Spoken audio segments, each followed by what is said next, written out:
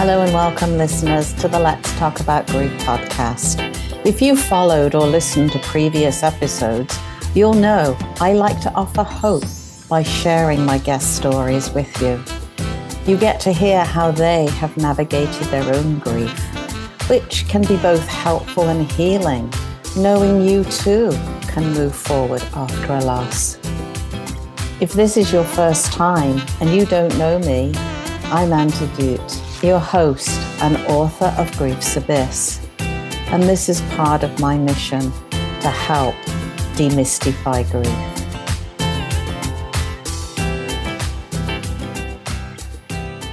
Welcome, listeners, to our show. Today's episode is a difficult but a very important one. It's about coping with the loss of a child when the unthinkable occurs. Our guest today is Michelle Hord, the author of a new book, The Other Side of Yet, Finding Light in the Midst of Darkness, in which she shares her journey of navigating the unimaginable loss of her own daughter, Gabrielle. We'll also learn how she found incredible resilience and strength to continue from her media executive career with many of America's top networks to her own personal grief and healing journey. Michelle is a true inspiration to us all. Welcome, Michelle. It's truly an honor to have you with us today. And I'm so happy we're able to finally share your story with our listeners.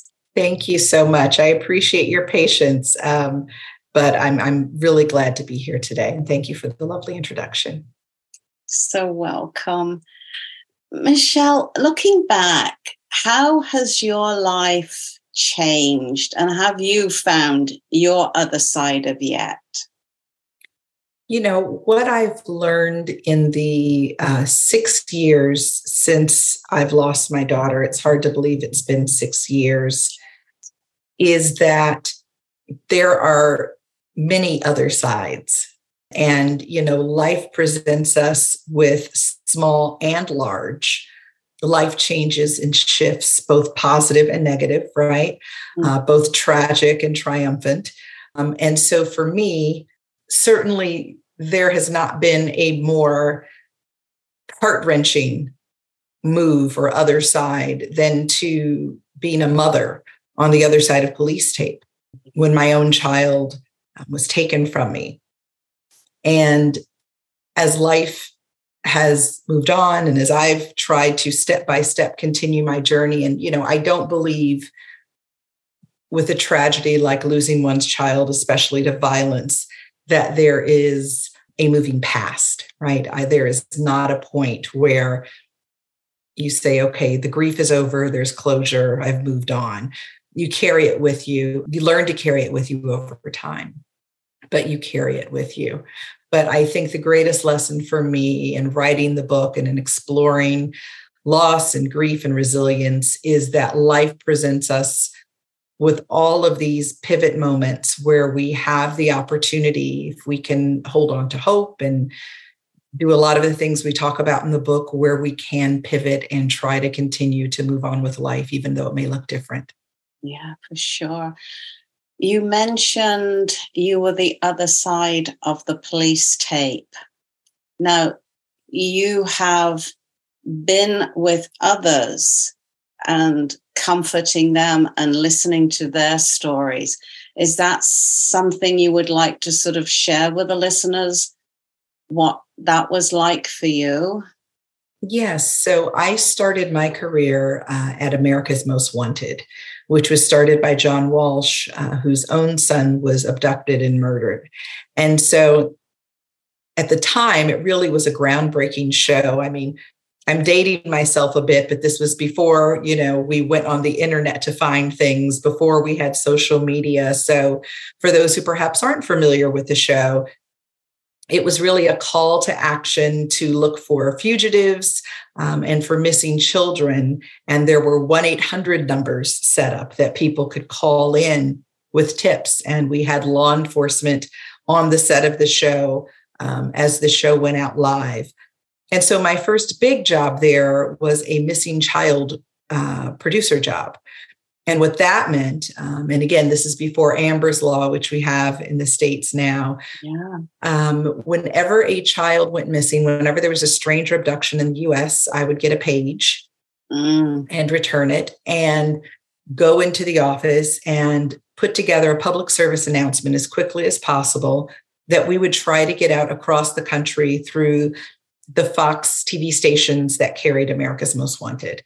Okay. And then I would typically, fly to the location and be with the family throughout the search and, work on other potential news stories on it.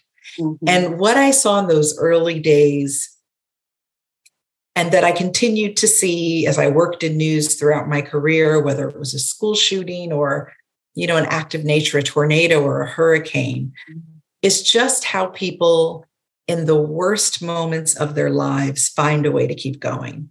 Mm-hmm. Find a way to somehow tell a joke, perhaps, yes. Or how complete strangers just show up in miraculous and unexpected ways, whether that's as volunteers or staying up all night to look after children, that people really do rally in these dark moments. And that for me became something as a television producer and a storyteller that I became just really fascinated by and gravitated to in terms of stories. Yeah. How do people get from those darkest moments and somehow go on and somehow still look for the light? And so when I referenced my other side, certainly in those 20 plus years in television production, I never could have imagined a day where I would be driving up to a crime scene and it would be my house and my story. It was your story and the evolution of what your career had been about. You now found yourself here.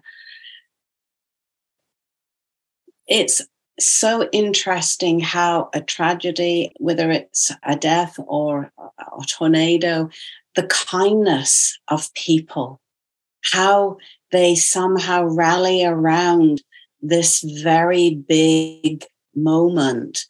And that, do you find, brought a lot of comfort to the people that you were sitting with? I found that it was comforting to people. And I found as an outsider looking in that it was inspirational. Okay. We hear so many horrible stories, right? We have so many ways in the world that we divide ourselves, unfortunately. And there are some universal truths about family, about love, about loss, that regardless of your background, your origin, that there are those common denominators and that people, gravitated to each other to stand together in those moments. Yeah. And it's having that support that is so crucial, isn't it? Absolutely. I'm going to ask you about that. I'm going to cycle back. Would you like to share more about your story? And I'm certain that was the inspiration, and I'll ask you a little bit more about that. Is that okay? Of course. Thank you. So, I worked in television, as I said, for 20 plus years, and did not get married until I was in my late 30s, and married someone I'd known my entire adult life. He was my brother's friend from college. And so we met in our early 20s and kept in touch. And as 20-somethings do, you go about your life, you have your career, you kind of try to find your way in the world. And in our mid-30s, we found our way back to each other and got married at 37.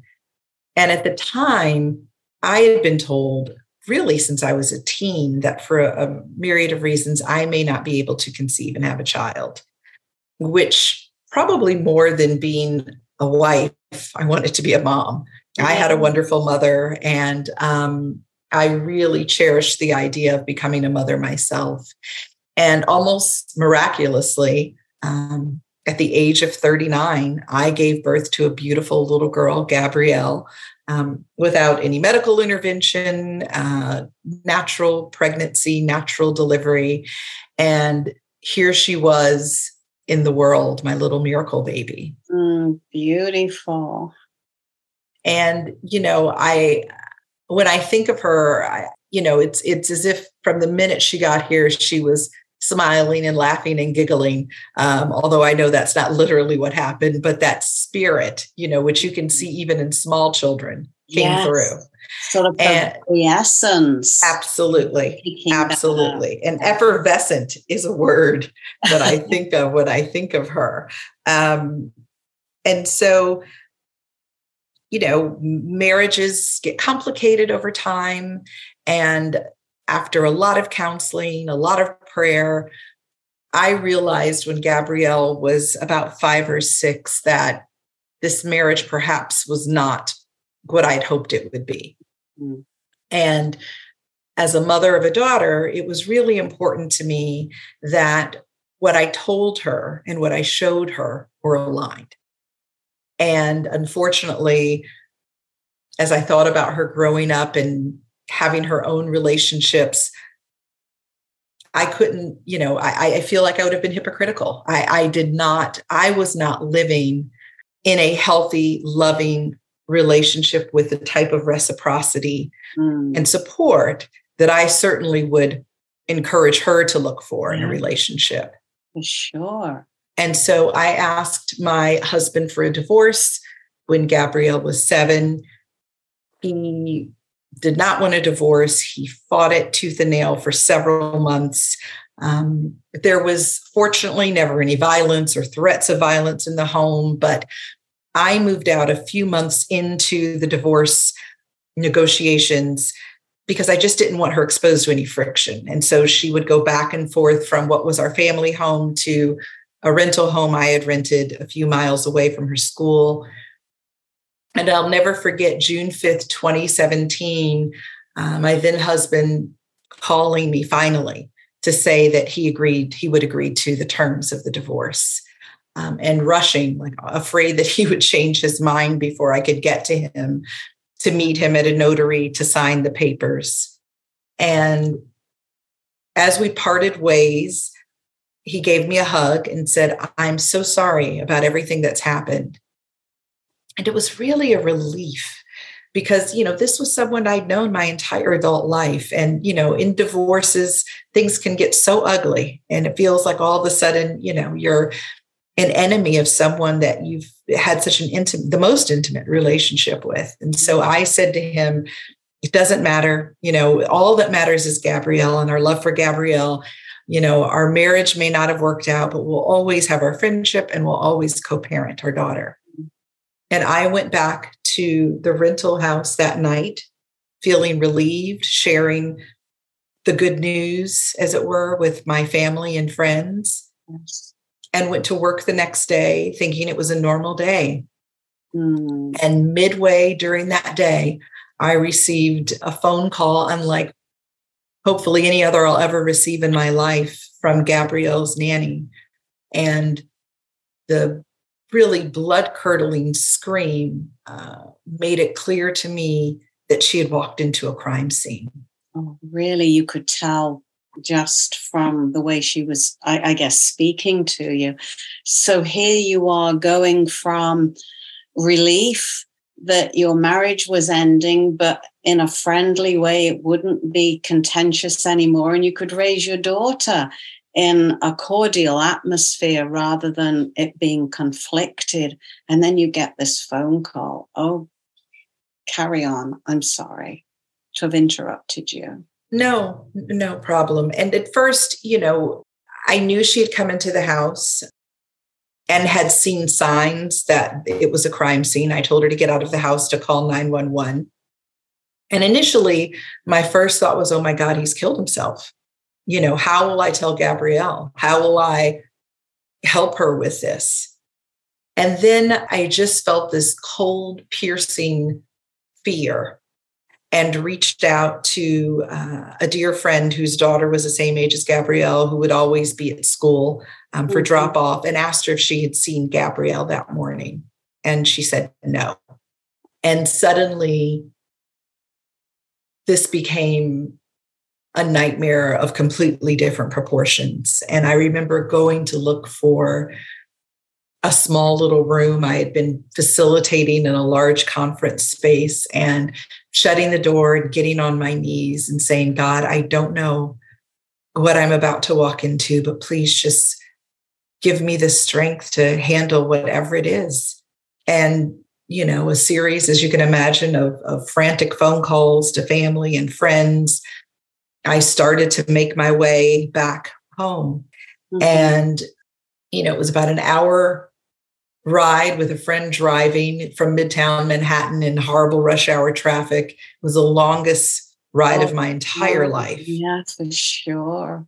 And the longer we were in the car, the clearer that I was that Gabrielle probably was no longer alive, because other folks, were closer and were arriving at the scene before me. And certainly good news comes quick, right? If there were good news to share, if it was she's in the hospital, but she's okay, they found her, that's something you would call with. And at a point, people weren't returning my texts or calls. Oh, it was silent. Yes. And I remember one of my closest friends calling and asking how close I was. And I said I was, just a few blocks away. And, approaching this street where my husband and I had bought our first house together, where he carried me over the threshold, where we, like most nervous new parents, brought our child gingerly up the steps into our home. Yeah. Now there was an ambulance and police cars and police tape and people I knew and strangers on the street. And the first person I saw with clear focus was the pastor of my church. And when I got out of the car, he confirmed that Gabrielle was no longer alive and that her father had been taken into police custody. Goodness. You were met with the pastor of your church, and he was the one that broke this news to you. How can it be any softer? Coming from him, was it a little easier than hearing it from the police? Absolutely. Yeah. Absolutely. It was, I talk about my faith a lot in the book. And at that moment, and I later learned it's June 6th, this is wedding anniversary. So imagining later him finding this out and leaving his wife's side to ensure he was there when I arrived, said a great deal about the type of man he is, for sure, the type of pastor and leader that he is. Yeah, for sure. And it was probably the very person, apart from your family, that you needed to give you that strength and support. As you say, your faith has always been very strong. And I love how you say your faith has been very strong, because so often when there's been this tragic event, people will turn away from their faith and blame God. How could you let this happen? But it sounds as if, Michelle, you went deeper into your faith. I did. I think for a couple of reasons. I lost my mother suddenly to a cerebral aneurysm when she was 50 and I was 24. And at the time, her mother was dying of cancer that had spread to her brain. So I lost my mother and my maternal grandmother within 90 days in 1994. And what I learned about the Bible verses and the songs and the scriptures and the rituals that, through osmosis had acquired in my young life was that faith was like an insurance policy for me. Yes. And at that moment in my life, the worst, most tragic thing that had ever happened to me, I found that somehow that faith was something I could hold on to. Mm-hmm. And, certainly you don't measure tragedy, you don't measure loss. And at the same time, I think it would be hard for most people to argue that losing a child violently is not at the far end of the spectrum in terms of worst nightmare. Absolutely. But for me, to say why me suggests why anyone. There is no one that I would wish this upon. Mm-hmm. And I think one of the grounding principles of my faith is gratitude. And even in those early days, I thought back on all of those horrific stranger abduction stories mm-hmm. that I'd covered. And so even in this horrific scenario where someone I loved and trusted, and who Gabrielle loved and trusted, and who, to a point, I, felt my husband loved our daughter more than anything. Yeah. There were things that she wasn't exposed to. There was not the fear of a stranger kidnapping. There were things that I was grateful for mm-hmm. that in my mind would have been more horrific even than what I was experiencing. Oh, gosh. And so holding on to gratitude, even in the gratitude of a pastor who would come to be there mm-hmm. and deliver news, So I think in those early stages, for sure, that was the only way to keep going. Yeah. So it sounds as if that faith that you had, as you mentioned, losing your mom and your grandmother so quickly, the faith that you had gave you the strength. It was almost like a life raft you were clinging to help you move through it. Absolutely. And so when I lost Gabrielle, some 23 years later, obviously completely different circumstances, completely different situation. And yet that faith was still strong enough to hold me. Yes, absolutely. Because I'm certain there were possibly times when you wondered, why are you still here? Did you ever think that you may choose to join your daughter? I've heard so many stories of that being the little script running through people's minds. Well, I mean, I certainly, realistically, based on all of the information I later was exposed to, understood that the plan probably had been literally for me to walk in, and that my life was probably supposed to end that day as well, had my then husband had his plan. Okay. My caregiver surprised him. He, unbeknownst to me, had texted her to say Gabrielle was homesick and that she didn't need to come over. And she decided to pop in just to do some laundry and surprised him. He was expecting me to come over. I had expected to go over after work to meet with he and Gabrielle after school to talk about the next steps. So there was that literal piece. And then obviously trying to imagine what life would look like without her. And at 47, right, where, well, there's no replacing people, especially children, there was the added piece that certainly I would not naturally conceive and be able to get pregnant and have a child again. So it felt like so much was stolen from me. Oh, yes. But, I think I remember Googling this verse from the book of Job on my way back to the rental house as a friend drove me back there from the crime scene because I wanted to make sure I remembered it correctly. And it's, though he slay me, yet do I trust him. And the story of Job, for those who perhaps are not familiar with the Old Testament story, is a man who is tested, really loses almost everything. Health, wealth, family. Yeah. And his wife basically says, why don't you just curse God and die? And he refuses to.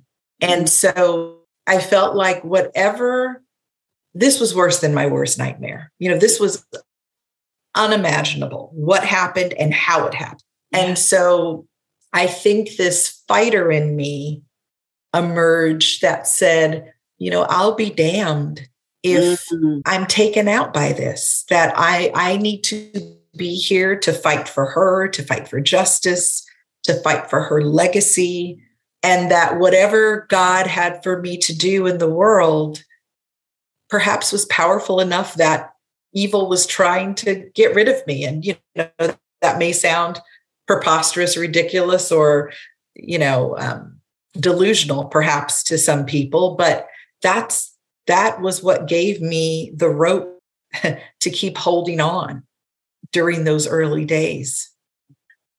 And the way you say it, God must have almost a bigger plan.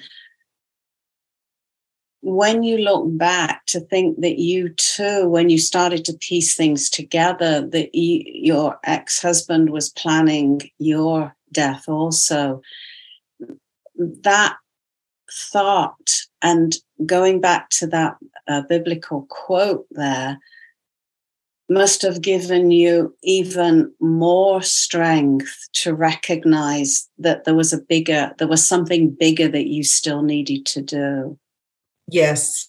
And, the title of my book, The Other Side of Yet, comes from, living life on one side of these stories and then coming to the other side, but also from the word yet. And that verse was aspirational, quite frankly, for a long time. Yeah. And so as I begin to journal, I've written my entire life and certainly had not planned to write this type of book. It evolved over time, but as I started to grapple early on with this and pray and started rereading the book of Job and, writing in a journal every day, life became about how do I get to that other side of yet of trusting again, of having faith after feeling like my life had been destroyed. Yeah, absolutely. And that was a journaling question that you would sort of continually go, how can I get to the other side to find my faith and trust again?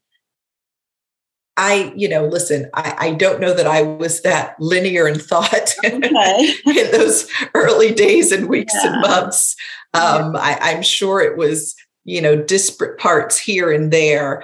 But what I found, I was blessed to find a trauma therapist for starters, which made a tremendous difference. And, there are different types of therapists. And one, I encourage those who are struggling with any type of depression or loss to find some type of therapy. And I'm grateful that it's become, not only more acceptable, but more accessible, that there are different types of ways people can get therapy today. But a trauma therapist, especially having, dealing with a crime and an ongoing investigation and the court, all of the things that would come up, I would sometimes share with her my journal entries. And occasionally she would say, Michelle, that's so powerful. You should share that with your close friends, or you should share that with your dad. And over time, as I started sharing them, the responses I was getting back was, you're giving me hope. Reading this is so powerful for me, a step away from what you've dealt with. You could probably help so many people.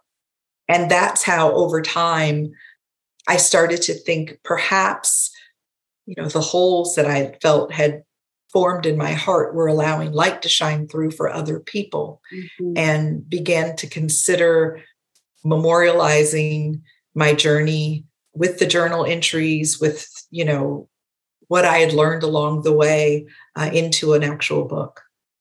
So that was the inspiration. It was you sharing it with your trauma specialist and seeing the response from others that you then decided, well, I can share this with others to give them from what I've gone through, to share it with others. And that is how the book evolved. Yes. Was writing the book even more cathartic for you when you began to see it sort of linear and in concrete written word? Writing it was, I'll be honest, really traumatic. And, revisiting, now 2 years removed, those early days and weeks and months. And I did find once it was completed, once I saw the finished product, there was this duality of someone who'd always written and had always dreamed of writing a book and was able to get this book deal now with a major publisher and publish a book, to see my name, to see the book, and then the reality of what was in the pages, right? Okay. So for me, I think that catharsis has emerged as people have read the book.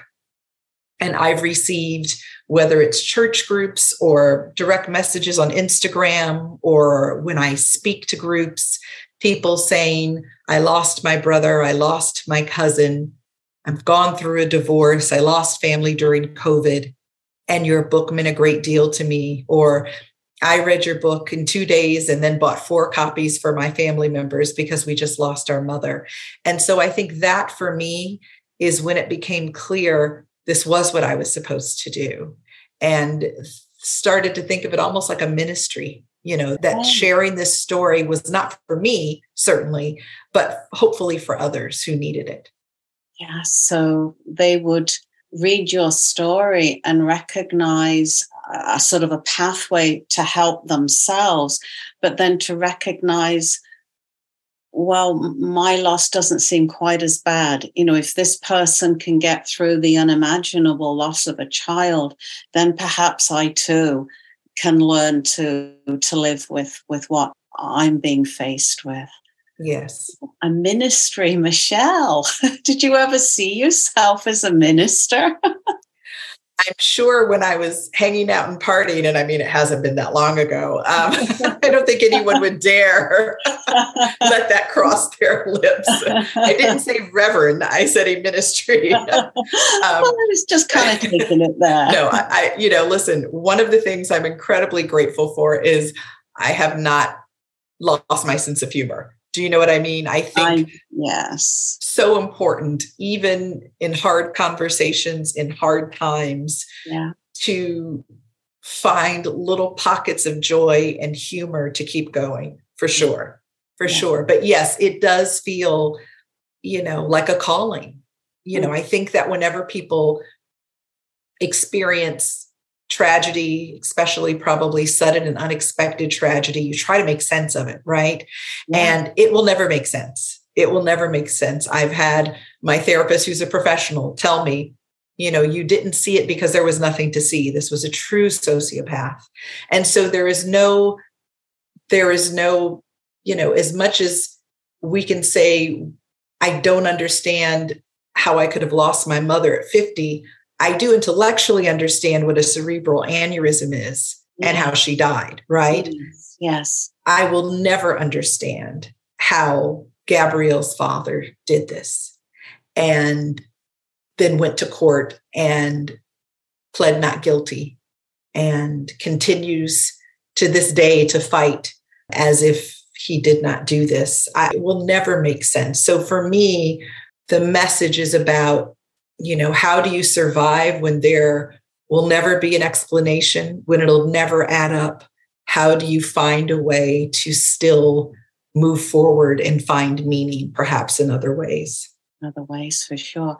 And just what you said about the way he still hasn't taken ownership for what he's done, that could leave you, if you so chose, to go into a world of bitterness and anger and be fighting that. But as your therapist says, these are some of the unanswerable things, and perhaps it's best not for us to choose to deal with. And I guess this is where your faith and hope and trust in God, that will be taken care of. This isn't yours to deal with, and sort of accept and choose to move to the to where you need to go rather than going into that anger. That's what I'm trying to say. Absolutely. I mean, listen, I absolutely, as a mother, and if you're mentally healthy, the core gut reaction of any parent is to protect your child, right? And so as a mother who's experienced the ultimate betrayal by the other parent who is to be protector, I will not pretend like I was not mad as hell at him and did not want to see him face whatever, the law and justice, earthly justice would allow, and testified in court and did all I could on Gabrielle's behalf. And at the same time, anger and bitterness and focus on him. And I even changed his name in the book because, quite frankly, I didn't want to give him any glory. Yeah. And the person I knew, honestly, is gone, And so I chose kind of symbolically for myself to even change his name in the book. Spending time thinking about him, focusing on him at all, to me, is somehow giving in to what he wanted, which was to destroy me, literally and figuratively. And so instead, and again, while I have, and if called to, would continue to fight to do whatever I could for him to remain imprisoned for the rest of his life, he is not the focus. Yeah. And, I early on decided that it was important that I survive, not just to try to help others, but closest to my heart, to ensure that Gabrielle was remembered for who she was and not what happened to her. And so that's what I focus on. That's it, for sure. Not what happened to her, but who she was. And to that end, before I go there, let's go back to your book, because in it, you have worked it in such a way that you have chapters at the end that are great for book clubs to take the information. Would you like to share more about that? Yes, thank you. Thank you so much. So in the paperback version, we created a reader's guide. And I've heard feedback from book clubs that it's a great way to go through the book together. There are questions that groups can explore together. In fact, I've been asked by some large book clubs to join book club discussions, and have done that. I think I actually am doing one in the next week or so. But, it's a way to process this from a variety of experiences. This book is not just for, thankfully, the small group of people that had my specific experience, but we all have to get to the other side at some point in our lives, right? Whether that's divorce or COVID or a wayward child or cancer or losing a job. We all have moments where we say, my God, this is not what I thought my life would be. Exactly. And so what the Reader's Guide tries to do is pull from the book some of the examples, some of hopefully the helpful tips to create discussion and dialogue among the readers. And that is so, so important, because this is a topic that we certainly don't do very well in society. So the more books such as yourself can get and create an interest and have book clubs to be able to have others read it and educate themselves. And you're so right. It would appear that our lives can go along seemingly beautiful, and then all of a sudden we're met with a change, a challenge. I mean, who could have forecasted COVID was coming? That's right. That was the biggest change and challenge we all had to rise to the occasion to navigate. So learning how you can navigate these large changes, and it sounds like this is the sort of topics your book can cover and can help others. So congratulations. Oh, thank you. Thank you. Wonderful. And like I said, there is nothing that affirms that this was what I was supposed to do, more than hearing from readers who say, this has been very helpful to me. This has changed my life. Now, going right back to what I raised a little while ago before that thought popped into my head, Gabrielle's Playground.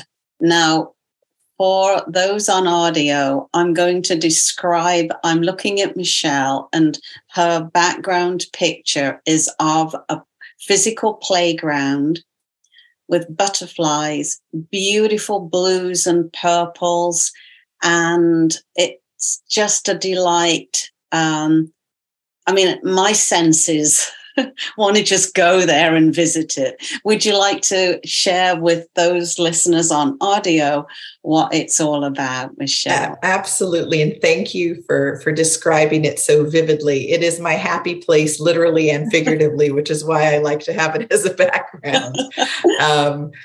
I started a nonprofit foundation called Gabrielle's Wings that is focused on children that were my daughter's age. Gabrielle was 7. And she was a child of relative privilege who was going to be able to go to the best schools and have certain types of experiences that, frankly, a lot of children that look like her don't necessarily have.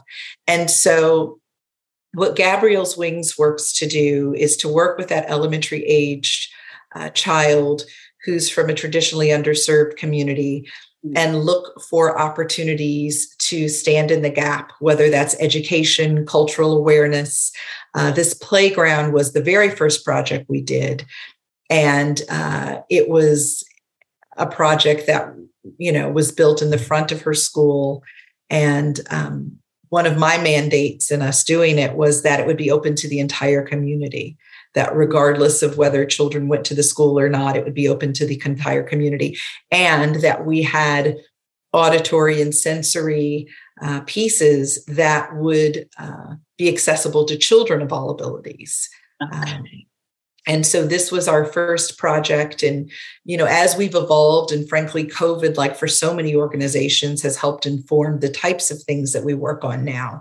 Mm-hmm. But we focus still on that elementary age child and all types of literacy and social emotional learning, which we know is really a challenge for our children after the pandemic. Yeah. Oh, how wonderful. So people can visit the playground. It's in New York? Yes, it's in New Rochelle, New York, in front of the Hord Elementary School. It's a physical place. And they can visit the foundation at gabrielswings.org and look at the work that we're doing on 3 continents with children in different communities, different projects. Again, as I said to you earlier, her legacy, who she was, this is my way as a mother of honoring that. That is wonderful. So people can go and visit your foundation, and can they apply for different things? I'm sure it's all self-explanatory. And then if they want to donate, you're open to that as well. Yes, we're all, I don't know a foundation that's not open to donations. So we're absolutely. That would be a big no-no, not having that would be problematic. But so, yes, of course, people can donate, and we would love for them to donate. And we do offer grants to other nonprofits that are working with the populations that we serve, and have grant cycles, and all of that sort of information is definitely on the website. Okay. What words of hope and inspiration do you want to leave our listeners with, Michelle? I think it's important that wherever you are in your life, life is constant change, right? Most of us are either going through something right now, coming out of something, or perhaps about to walk into something that's unexpected, or perhaps expected, even something like a marriage, there's that eustress even, right? And life changes. I just recently moved, and even though I chose to move, the chaos and everything. So in the complete scale of change, to hold on to the things that are important to you, to look for those opportunities to express gratitude. And I think most important to my heart is if you have someone in your life that is coping with grief, be willing to be open and vulnerable and offer to just be there in whatever way they need. People want to say the right thing. They want to do something. Really, the best thing you can say to someone is, I'm sorry. I can't imagine. How can I help today? And to be open to having that vulnerability instead of believing you can somehow relate or you can somehow change things. What people need to hear is those expressions, and then for you to just be able to sit with them in those moments. Yeah, no need to fix. You're not broken. You're just grieving, aren't you, Michelle? Absolutely. And I love that expression. So well. Where can people find this book? The Other Side of Yet. Yes. Well, it is everywhere books are sold. Wherever you buy your books online or in a store, you will find it. I'm happy to say. And I have a website, which is just my name, michelledhord.com. And you can certainly purchase the book from there as well. Okay. So the website is about your about the book, and is there links to the foundation there? Absolutely. It's right at the top. Yes. There's a link to Gabrielle's Wings at my Wings. Yes. And I'm just noticing the colors in the background. I believe those are wings. Yes. Made the connection. Yes. Thank you. Yes. We will make sure that we have all that in the show notes. Is there anywhere else, Pete, you'd like people to reach out to you? Are you on any social media channels or Yeah, I am. I try to post regularly on Instagram at MD Hord, like medical doctor, MD HORD, although I'm not a doctor. And, I talk a lot about grief and trauma and hopefully offer inspiration to people who are struggling. And so I would love for people to follow me at MD Hord. Okay. We'll make sure your Instagram handle is there also. Fantastic. Michelle, thank you so much for finding time. I know you've just moved. You're in the middle of a writer's strike. Life is certainly continuing to throw up more change and challenges for you. Hopefully you will find a new way to your side of Yet. Thank you so much for being a guest on the Let's Talk About Grief podcast. It's truly been an honor. Thank you so much for your time. Bye-bye, listeners. Until next time. Well, listeners, that indeed is a wrap. Be sure to follow us by clicking on the link, and you'll be the first to know when a new episode drops. And if you are feeling inspired, please leave a review. And if you are indeed grieving, please know you don't have to feel alone in your grief, but reach out. As a coach, I'm more than happy to chat with you on how coaching can both support you in your chaos and pain without forcing you to endure your grief-stricken world. You can contact me at ann@understandinggrief.com. Or you can visit my website at Understanding Grief. I'm Anne. Bye-bye for now.